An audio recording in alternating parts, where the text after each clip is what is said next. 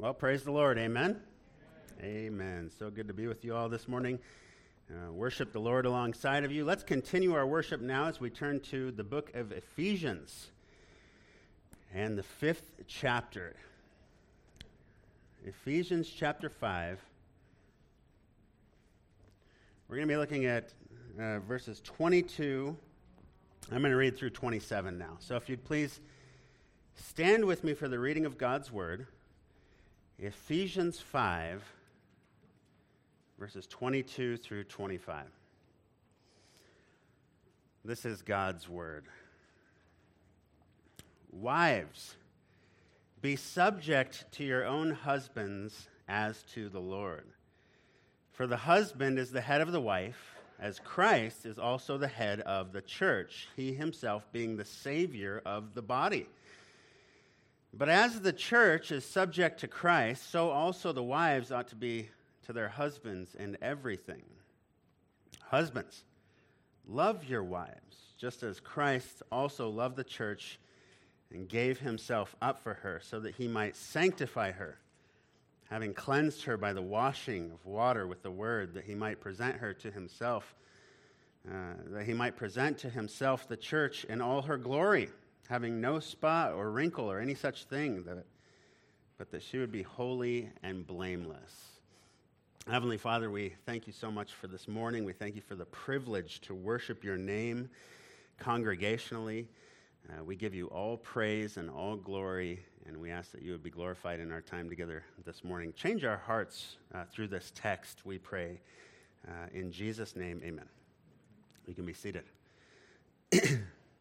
You know, as I prepared for this sermon and began to sit down and write, I looked around my desk. I realized I had amassed all these quotes and articles from so-called evangelical feminists and modern-day egalitarian darlings. I had them all to share with you here. But then I thought, you know, we have less than an hour with the assembled flock this week, and I don't want to waste anyone's time by reading these nonsensical diatribes and then trying to persuade you of their error from the divinely inspired Scripture.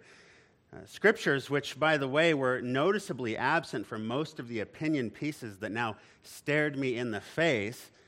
Scriptures which, when were present in these articles, were so twisted and mangled they would be beyond recognition to the average reader, which is, of course, the intention of these deceivers. Remember the questions that we asked a couple weeks ago. Did God really say? What is truth? Well, that about sums up the egalitarian position here. So I thought, no, this isn't going to be just another lecture on apologetics here. I'm not defending anything this morning. I've gotten a lot of interesting feedback on the last couple of sermons, especially on the transgender sermon, which doesn't surprise me in this culture. We've got a few hours with you, and they've got all the rest. But I thought, you know, I'm just going to do what we always do. I'm just going to tell you what the Bible says about headship and authority in the home and the church. I'm just going to tell you what the Bible says about gender and gender roles. And at the end of the day, if people don't agree with it, well, ultimately they're not disagreeing with me or the other elders or this church, but they're disagreeing with the one who wrote it. So, obviously, the Bible has a lot to say about this topic. The Scriptures are both comprehensive and crystal clear right from the beginning, right from the Genesis, on matters related to biblical manhood and womanhood. We laid the foundation last week in our time in Genesis chapter 2, the pre-fall foundation, which set the pre-fall standard and established the pre-fall directive for men and women who were created in God's image. Pre-fall, the woman was created as helper, as companion. She was created for the man. She was created from the man. She was brought to the man, and she was named by the man. Pre-fall. So, the distinctions were formed before the fall in Genesis chapter 2, not after the fall in Genesis chapter 3. That's an important distinction. It's important to know that. Right from the very Garden of Eden, we are told that Men and women are created equal. Equal, yet different. Equal, yet different, and for a purpose. And it's beautiful when it's rightly understood. It's wonderful when it's rightly understood for both men and women. So let's dive in here. Again, using Genesis 2 as our foundation here. And again, start by re-emphasizing that men and women were created equal. They were both created in the divine image of God. They are both co-heirs of the grace of life. They were both given the divine mandate to be fruitful and multiply. They both have spiritual gifts, spiritual abilities. If you're here this morning and you're saved, whether you're a man or you're a woman, you are delivered from God's wrath equally by grace alone, through faith alone, in the Lord Jesus Christ alone. You are saved equally by your individual faith in the shed blood of Christ. We have bodies that are similar, minds that are similar. God works through both men and women to accomplish his good work, and there is no distinction. There is neither Jew nor Greek. There is neither slave nor free. There is no male and female, for you are all one in Christ Jesus, in matters of salvation, that is, and equality as a human being before an infinitely holy God. In other words, men are not more human than women, and women are not more human than men, and all are saved by their individual faith alone. But in terms of our roles in the home and in the church, we are different. We are different. And because we belong to him, if we truly belong to him, we have an obligation and a duty to be faithful to the roles which God has willed and ordained for us to walk in. And if the quills have already begun to raise by our mentioning the words helper or subject or submission or headship or roles, I want you to do me a favor and turn to Philippians chapter 2. Philippians chapter 2. Let's look where headship ultimately began. See if the thought of God's order for man and woman is still an insult to your integrity after we read this here. Point 1 in your outlines. In context, just for context, Paul just got done saying, "For me, to live is Christ and to die is gain." He exhorts the church to live your lives in a manner worthy of the gospel of Christ. He says, "When I come, I want to hear that you're standing firm in one spirit, with one mind, contending together for the faith of the gospel." Don't worry about the slander of your opponents, he says. These unbelieving men and women, they'll be destroyed. You are saved. You're going to be persecuted. Let me encourage you, brothers and sisters. Chapter 2, verse 1. If there is any encouragement in Christ, if there is any consolation of love, if there is any fellowship of the Spirit, if any affection and compassion, fulfill my joy that you might think the same way, by maintaining the same love, being united in spirit, thinking on one purpose, doing nothing from selfish ambition or vainglory, but with humility of mind, regarding one another as more important than yourselves. Okay? It's right from the get-go. This is the approach that believers have to take here, that of humility, one of humility. Let's not come into this with our fists up, okay? Neither man or woman. Let's, as Paul says in verse 4, not merely look out for our own personal interests, but also for the interests of others. Now, here's the main point. Look at these words in verse 5. Have this way of thinking in yourselves, which was also in Christ Jesus, who, although existing in the form of God, did not regard equality with God a thing to be grasped, but emptied himself by taking the form of a slave, by being made in the likeness of men. Being found in appearance as a man, he humbled himself by becoming obedient to the point of death, even death on a cross. Do you see what this passage is saying, my brothers and sisters? Paul is giving us the ultimate example of humility, which was displayed in Christ's willful subjection of himself to the perfect plan of redemption of his Father, of the Father. Christ Jesus is God. He is God the Son. He walked the earth that he spoke into existence as the second member of the triune God. Along with God the Holy Spirit, God the Son is equal with God the Father in terms of authority and power and ability and deity. He is equal with the Father in eternality and essence and glory and worth, along with, again, God the Spirit. He is equally unchangeable. He is omnipotent. He's omniscient. He's all-wise, all-knowing, all-powerful. In fact, he said, I and the Father are one. He says, the Father is in me and I in the Father. He said, before Abraham was, I am. How? How could he have said that? Well, in the beginning was the Word. And the Word was with God, and the Word was God, and the Word became flesh. He dwelt among us, and we beheld his glory. Glory as of the only begotten from the Father, full of grace and truth. He was equal with the Father. He existed in the form of God, and yet he had a different role than the Father. He willingly took on the role of a subordinate.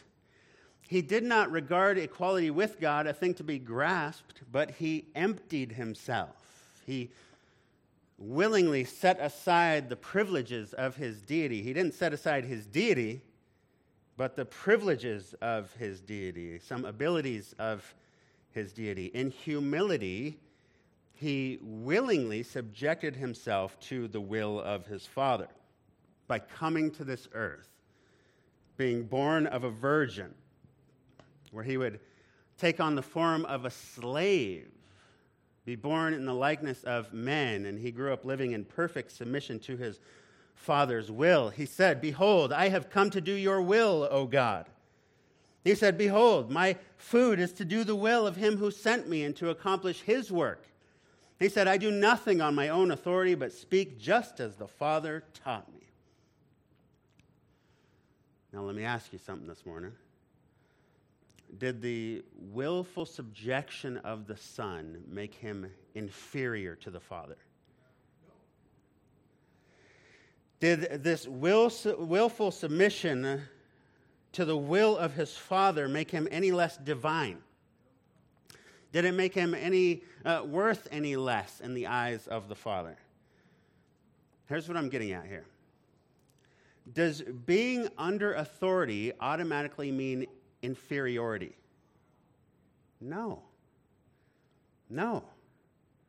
And if you answered yes, number one, you've denied the perfect harmony and function that exists between the equal members of the triune God. And number two, if this denial is maintained, you will never get headship right. You'll never get it right. And both you and your family and the church will be harmed in the process. Now, the point Paul is making here is in Philippians 2, is to both men and women. We need to approach this with humility, both men and women in the body of Christ. He's saying that Christ Jesus is co-equal with the Father, and yet he voluntarily and willingly submitted himself and took on a lesser position. But you must understand when he did this, he did it without compromising his divine nature. In other words, he was not inferior in nature. He was just operating willingly in a different capacity or different role, as do the other members of the Godhead. Okay? This is very important. Why? Because it's the premier example of headship in the relationship and roles between men and women who are equal, yet different. Equal as human beings in God's image, but different in how we function and operate, okay? Now we're going to continue this theme here. And to keep us humble, keep us all humble, both men and women, we're going to keep going back to Christ's example here. Okay, we're going to keep going back to Christ, and we're going to keep going back to Genesis chapter 2. Let's go now from headship in the heavens to headship in the household. Okay? We'll spend most of our time here this morning. Point 2, headship in the home, headship in the household. With Christ's humility in mind, I want you to turn back to Ephesians chapter 5. Okay? Let's look at this a bit more in depth. Look at verse 15. Paul says, "Therefore, look carefully how you walk, not as unwise, but as wise, redeeming the time because the days are evil." He says, don't be foolish. Understand what the will of the Lord is. Don't get drunk with wine, but be filled with the Spirit. In other words, don't get drunk on spirits, be filled with the Spirit. Speaking to one another in psalms and hymns and spiritual songs, singing and making melody with your heart to the Lord, always giving thanks for all things in the name of our Lord Jesus Christ to God, even the Father. Notice again, we see all members of the Trinity, all members of the one God on full display, but in different roles. This makes sense. First 4 chapters of Ephesians, we are told that salvation is based upon the Father's love and his power. Chapter 1, the Father chose us in the Son before the foundation of the world. Chapter 2, being rich in mercy because of his great love with which he loved us, made us alive together with Christ. God the Son, who we're reminded in chapter 3, willingly subjected himself to death on a cross, but was raised 3 days later. The mystery of Christ, which Paul says was now revealed to his holy apostles and prophets in the Spirit. God, the Holy Spirit, who in chapter 4, verse 30, seals us for redemption. Verses 15 through 20 of Ephesians 5 display the members of the triune God, all equal in authority and yet different in roles and function, including the Son's willful submission to the Father. Verse 21, he says, "Now you, men and women, created equally in God's eyes, be subject to one another in the fear of Christ." That's a general command to all believers, all believing men and women. Be subject to one another, all of us, with humility of mind regarding one another as more important than yourselves.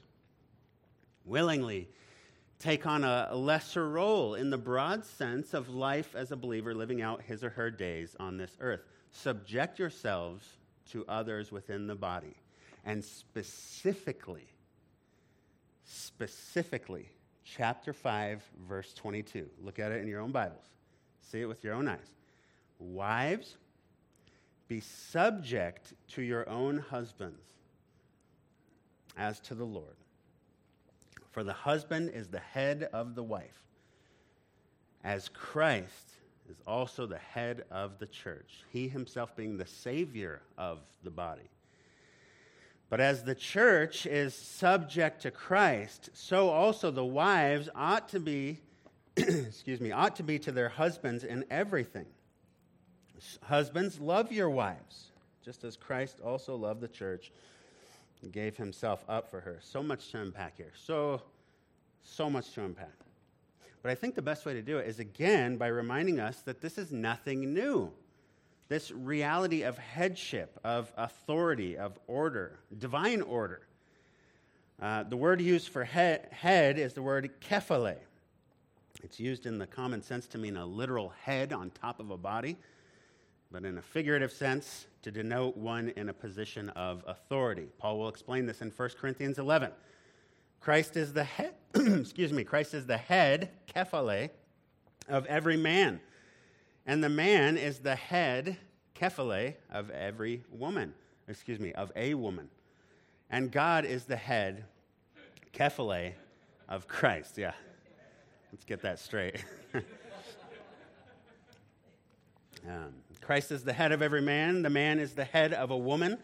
And God is the head of Christ. This is extremely significant when discussing the truths of gender role and submission within a marriage, because it shows for us that while wives should submit to their husbands, that doesn't mean that husbands assume the position of the true head, who is Christ. Okay? In other words, husbands, you are to submit first to Christ.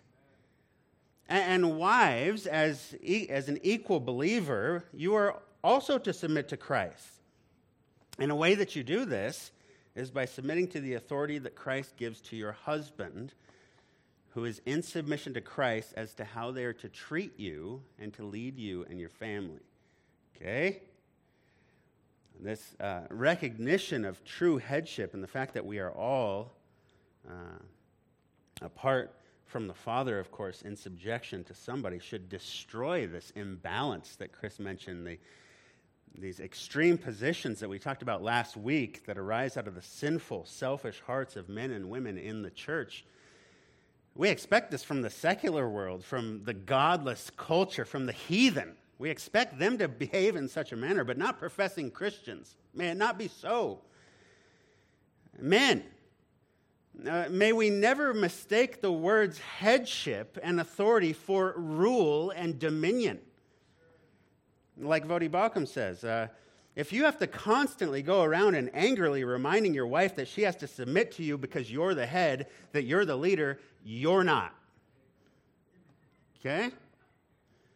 Now, don't think that I'm up here just coming down on everyone this morning. That's certainly not the case. Believe me, we all have struggles in marriage. We all have issues in marriage. That's why I like the title of that book, When Sinners Say I Do, right? I'm not coming up here hammering all the men here. You realize the sacrifice that I'm making for you here by preaching this in a topical setting, right? I can hear Lindsay a year from now saying, don't you remember that sermon? It's a tremendous sacrifice. When I say we never mistake the terms authority and headship for rule and dominion, when I say that, it's because we've had men who come into our churches who do just that.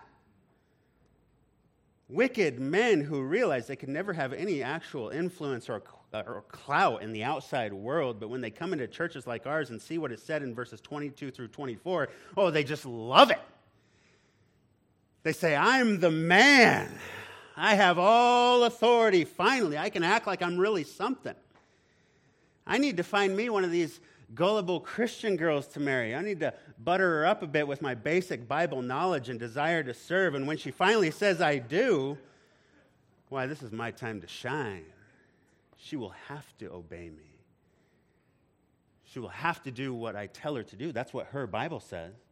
She will have to submit to me in every area, how we handle our finances, how we spend our leisure time, when we have sex, how we raise our kids, what ministries we participate in, where we live, how we live, what we live like. She's just along for the ride here. She's mine.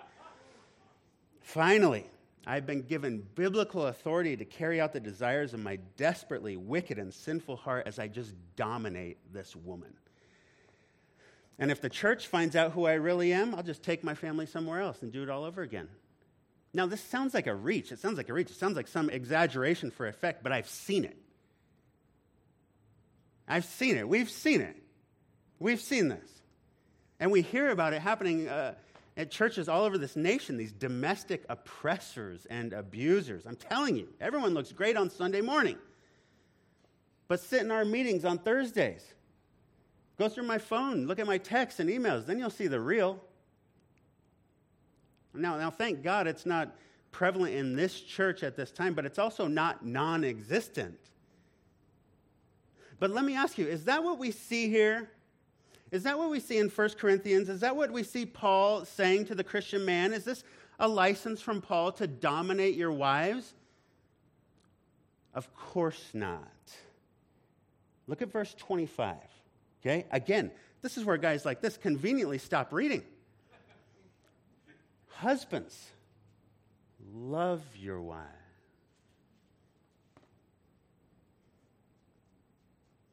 Husbands, love your wives. How, Paul? How do I love my wife? Well, he tells us, just as Christ loved the church, gave himself up for her. He gave himself up for her. In verse 28, he says, so husbands ought to love their own wives as their own bodies. He who loves his own wife loves himself, for no one ever hated his own flesh, but nourishes it and cherishes it. Yeah, we take care of our bodies. We feed our bodies. We supply water to our bodies. We dress in comfortable clothes. We sit in comfy chairs. We sleep in comfy beds. We wash our bodies. We dry our bodies. We wash and comb our hair, those who have hair. We may put on lotion. We trim our nails. We take our vitamins. We don't stay out in the sun too long, and we might get sunburn. We might get heat stroke. We don't stay in the snow too long. We'll get frostbite. We'll get hypothermia. In our participation in even everyday activities, we demonstrate how we care for these bodies, which means we love these bodies. We love these bodies. In the same way, Paul says, Christ loves his body, the church. Okay? Verse 30, because we are all members of his body. Again, verse 23, he himself is the Savior of the body. How much does he love his body? He gave himself up for us. Galatians 1, grace to you and peace from God our Father and the Lord Jesus Christ, who gave himself for our sin. Galatians 2, the life which I now live in the flesh, I live by faith in the Son of God who loved me and gave himself up for me.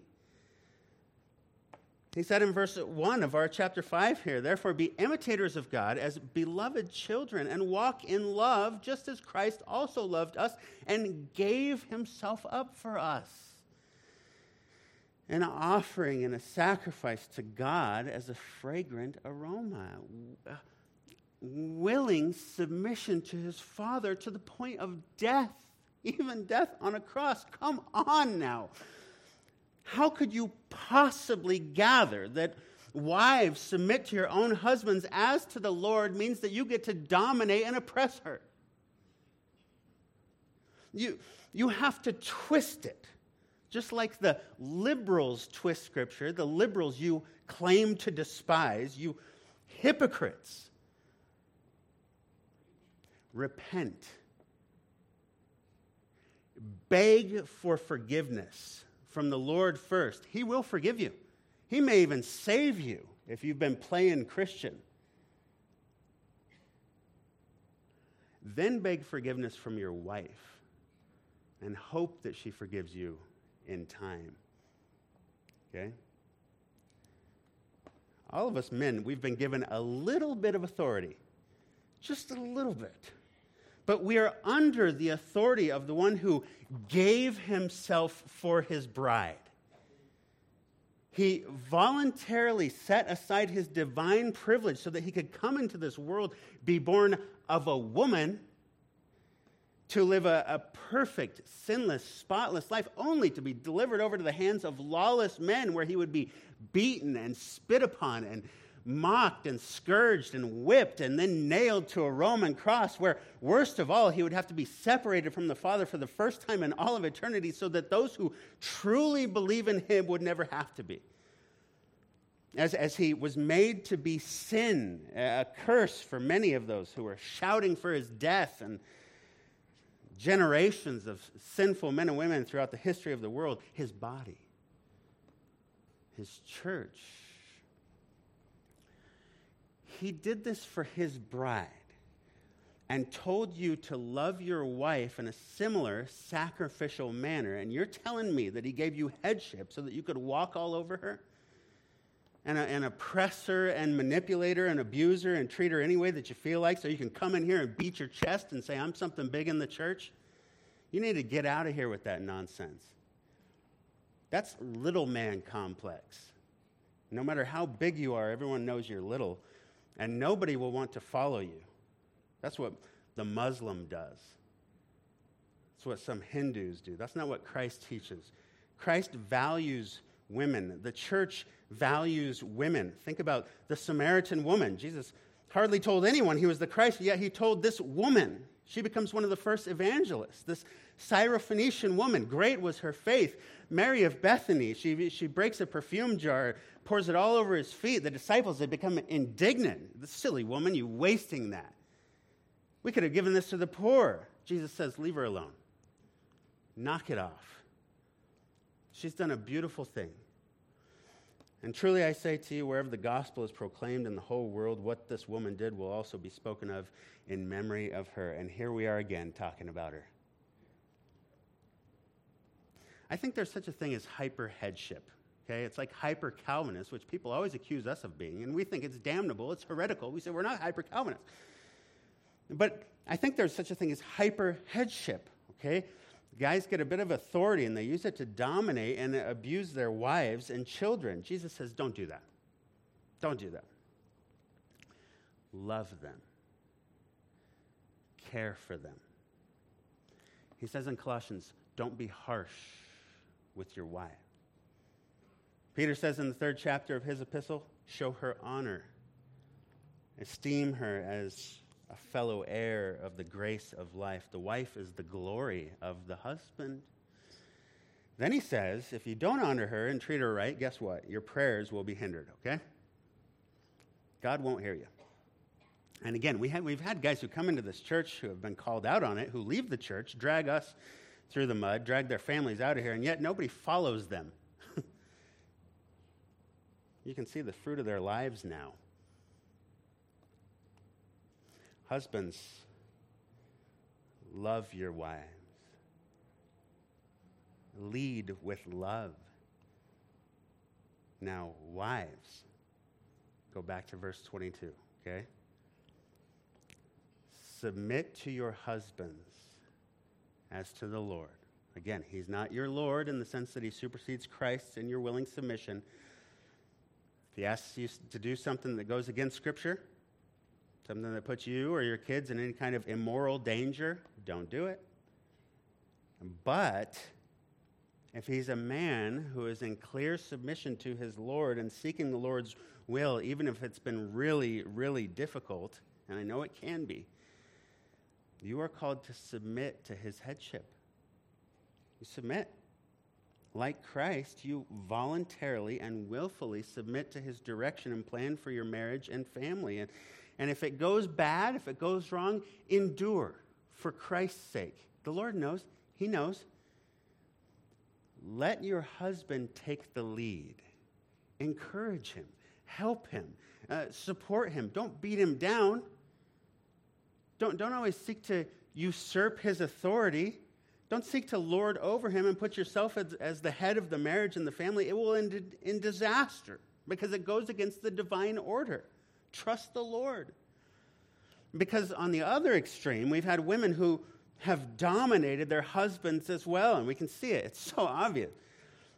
And they do it. They use a distorted interpretation of texts like this, and Genesis 2, and Genesis 3, and Galatians, and Colossians, and 1 Peter, and Titus, and 1 Corinthians, saying, no, we are equal in all things, in salvation and function and role. We are co-leaders, only to see them inevitably become the leader of the leadership team. Like Sarah said to Abraham, sure, called him Lord, but also said, you know what, just go into Hagar, let's get this show on the road. You know, Ishmael was born, he caused all kinds of problems for generations and nations and everything, and we see the same thing today, right? This type of thinking is pervasive throughout Christendom. There's one author I read, the book Biblical Foundations of Biblical Manhood and Womanhood. He said this, listen to this. For over 18 centuries, 1,800 years, the church was confident that it understood this text and other biblical texts central to the Christian concept of marriage and gender relationship. Okay? 18 centuries.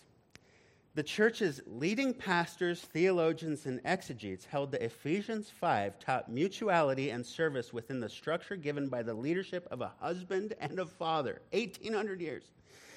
The church judged Ephesians 5 and other passages such as Genesis 2 and 1 Timothy 2 difficult to perform, perhaps, but not difficult to understand.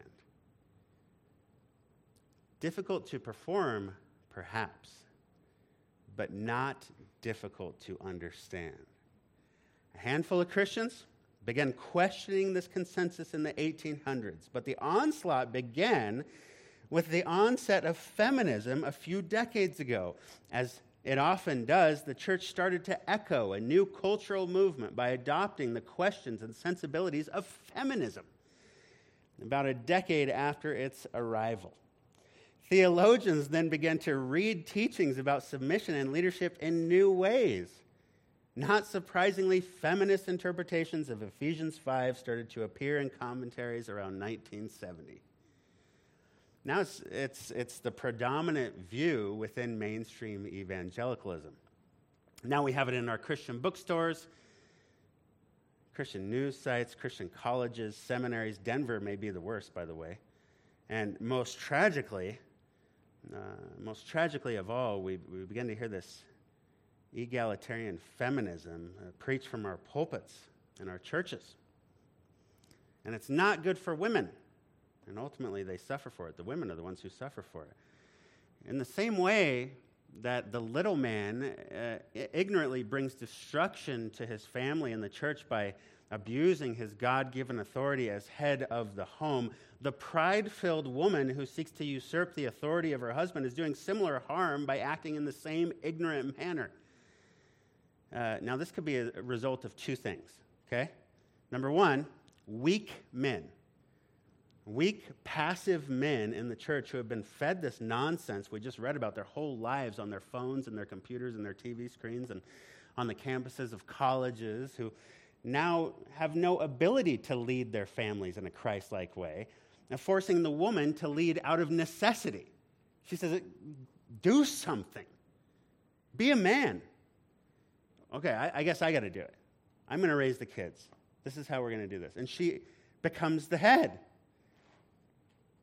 Or women can just do it out of sheer pride and arrogance as they believe the lies spewed out by this corrupted and cursed society. Oh, I'll just do it. Men are idiots. I know what's best here. He always makes the wrong decisions. I have to take charge here. You know, S. Lewis Johnson told the story of a woman who led another woman to the Lord, and she showed her the biblical principle of submission. So she went home to her husband and said, okay, you are my Lord and Master, you big fat slob. What do you want me to do? But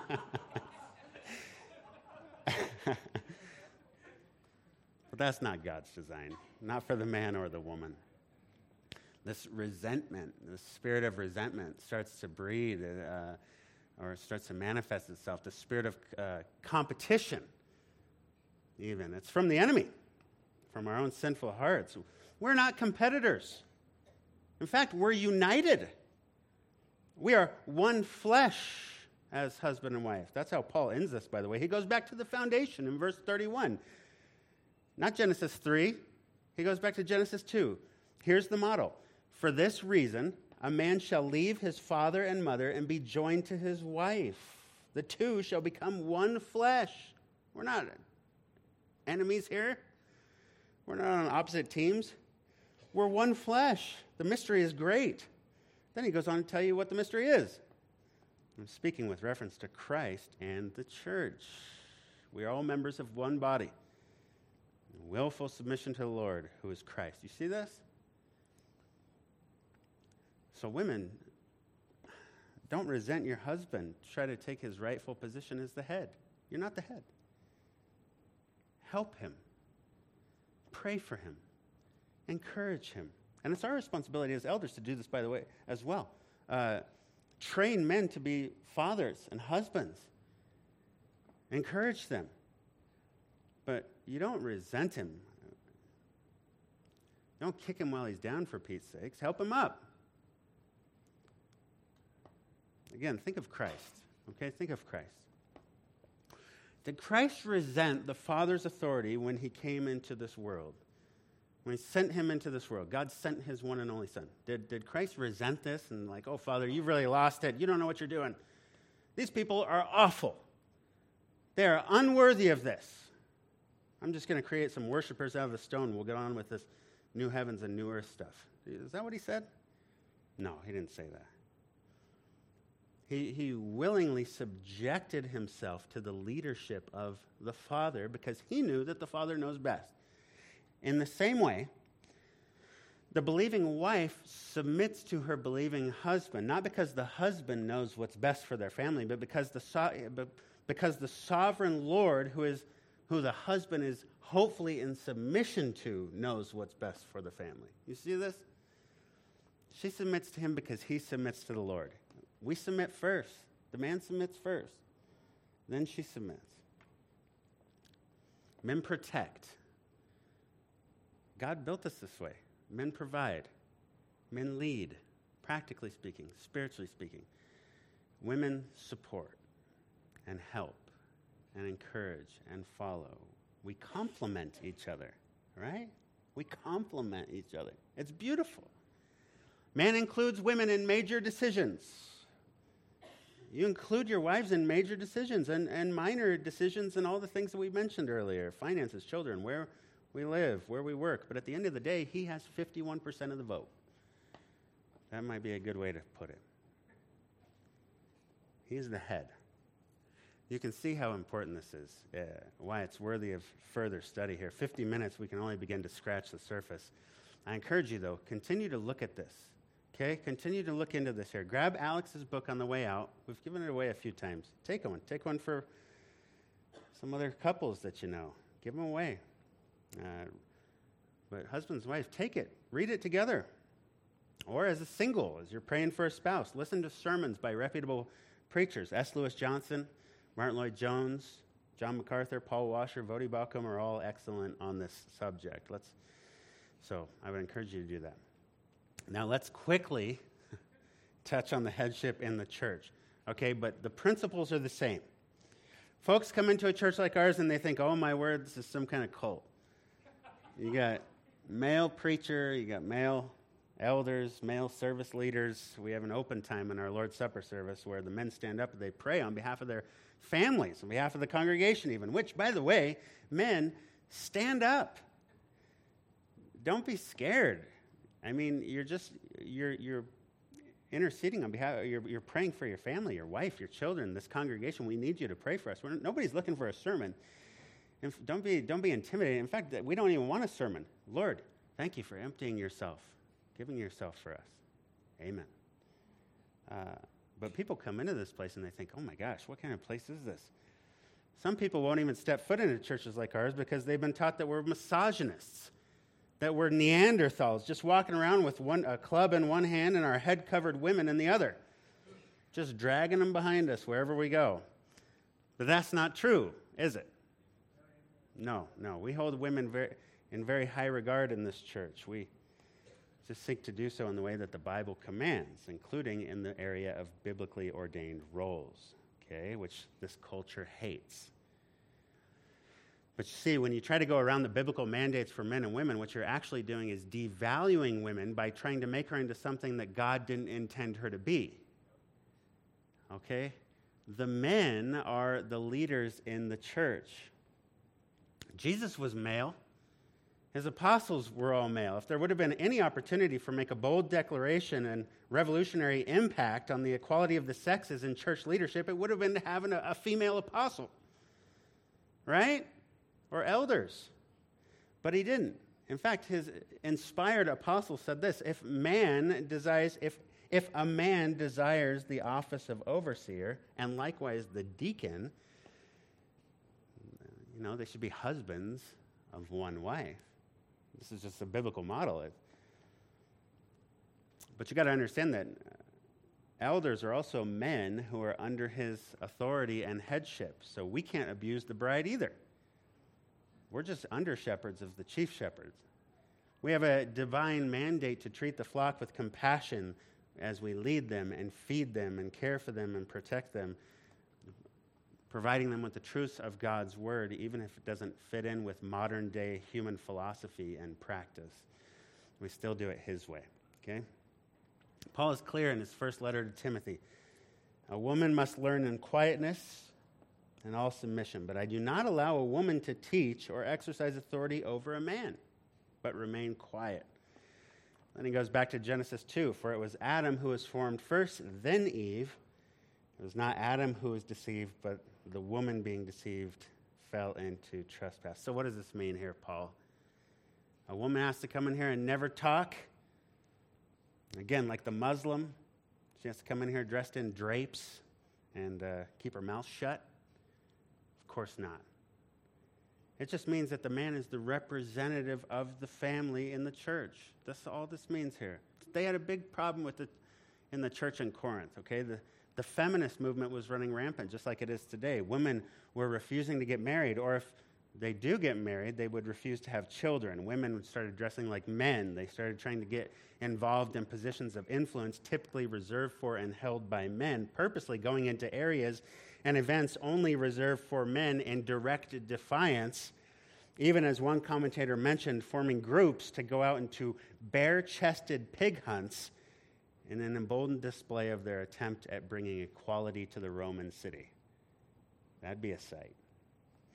Now, of course, this bled into the church, as it always does. And this church, during Paul's time, it was all made up of new believers, including many of these feminists who they'd stand up in the service, they'd rip off their coverings, they'd expose their shaved heads. This was another sign of feminism. And they'd do this week after week after week. They'd disrupt the meetings, and they'd seek all this. They'd do it in this grandiose fashion. And they would do so many times as their husbands sat there right next to them in shame. Paul says, listen, women are not to speak in the assembly or exercise authority over a man during formal worship. Not when the church gathers together. Is it because they are inferior? No. Is it because they're not as smart? No. In many cases, I would say that a woman is more spiritually sensitive than men. At least Eve thought about not taking a bite of that fruit. It appears Adam just went, okay. Ate it. Or, well, you're pretty, like we all do. But they both fell equally. But Adam was the head. He was the head of the whole human race, in fact. So we all fell. We waited for the next head, who is Christ. Okay? It's not because women are inferior or not as spiritually strong. Many times throughout my years in the assemblies, I would have longed for a woman to stand up compared to some of the things that I've heard men say. Now, we've got a lot of strong, mature brothers here in our congregation. It's not a problem, but I'll put any of the women in here right now, many of the women in here right now, up against most men in evangelicalism today. Lightor, Crystal, we've got some very strong women, and they're floundering out there in modern-day American evangelicalism. Many of our women who are very faithful, they have a gigantic impact on this body through teaching and discipling, mentoring other women, children. They serve in many other significant ways. A woman's not exercising authority over a man is not because of inferiority or weakness or incompetence, and it's not because that's the rule of this church or these elders. It's just because God said so. And he sets the standards, okay? And if that's not good enough for you, you're not going to be happy here. Anyhow, we're going to draw this to a close. I quickly realized how much more we could speak on this, especially in the household of God. It was foolish to think that I could just do this in 2 weeks. I should have listened to my wife. So much more could be said on this, okay? Please don't hesitate to email any of the elders or meet with us or call us if you have any questions, you need counsel, or you'd like some recommendations on other resources. But I want to end with this charge, okay? I want to charge you to take this topic seriously. It's beautiful, okay? It's wonderful when it's done right. If you're here this morning and you're married, if you've discovered there's an imbalance in your perspective, I would encourage you to take this seriously, okay? Read these texts together. Ask forgiveness where you may have fallen short. Start over. Start over today. His mercies are new every morning. Let's talk about it. Let's be honest about it and seek to walk according to his word and his will.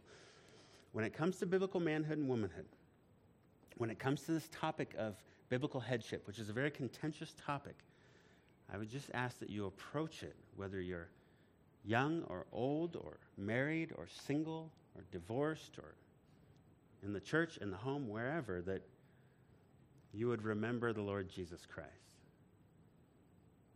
Remember the humility of Christ and have a sincere heart, genuine desire to do his will, his way, for he is worthy of our obedience and our submission. Amen? Amen. And he is worthy of our praise and adoration, so let's do that now. We'll have Noel come up and lead us in song. Our Heavenly Father, what a joy to submit to our head, the King of Kings, Lord of Lords, and the head of the church, your body. It's a difficult topic, Lord, as you know, but you have given us the prescription. You've given us your word, and for that we're tremendously grateful. In Jesus' name, amen.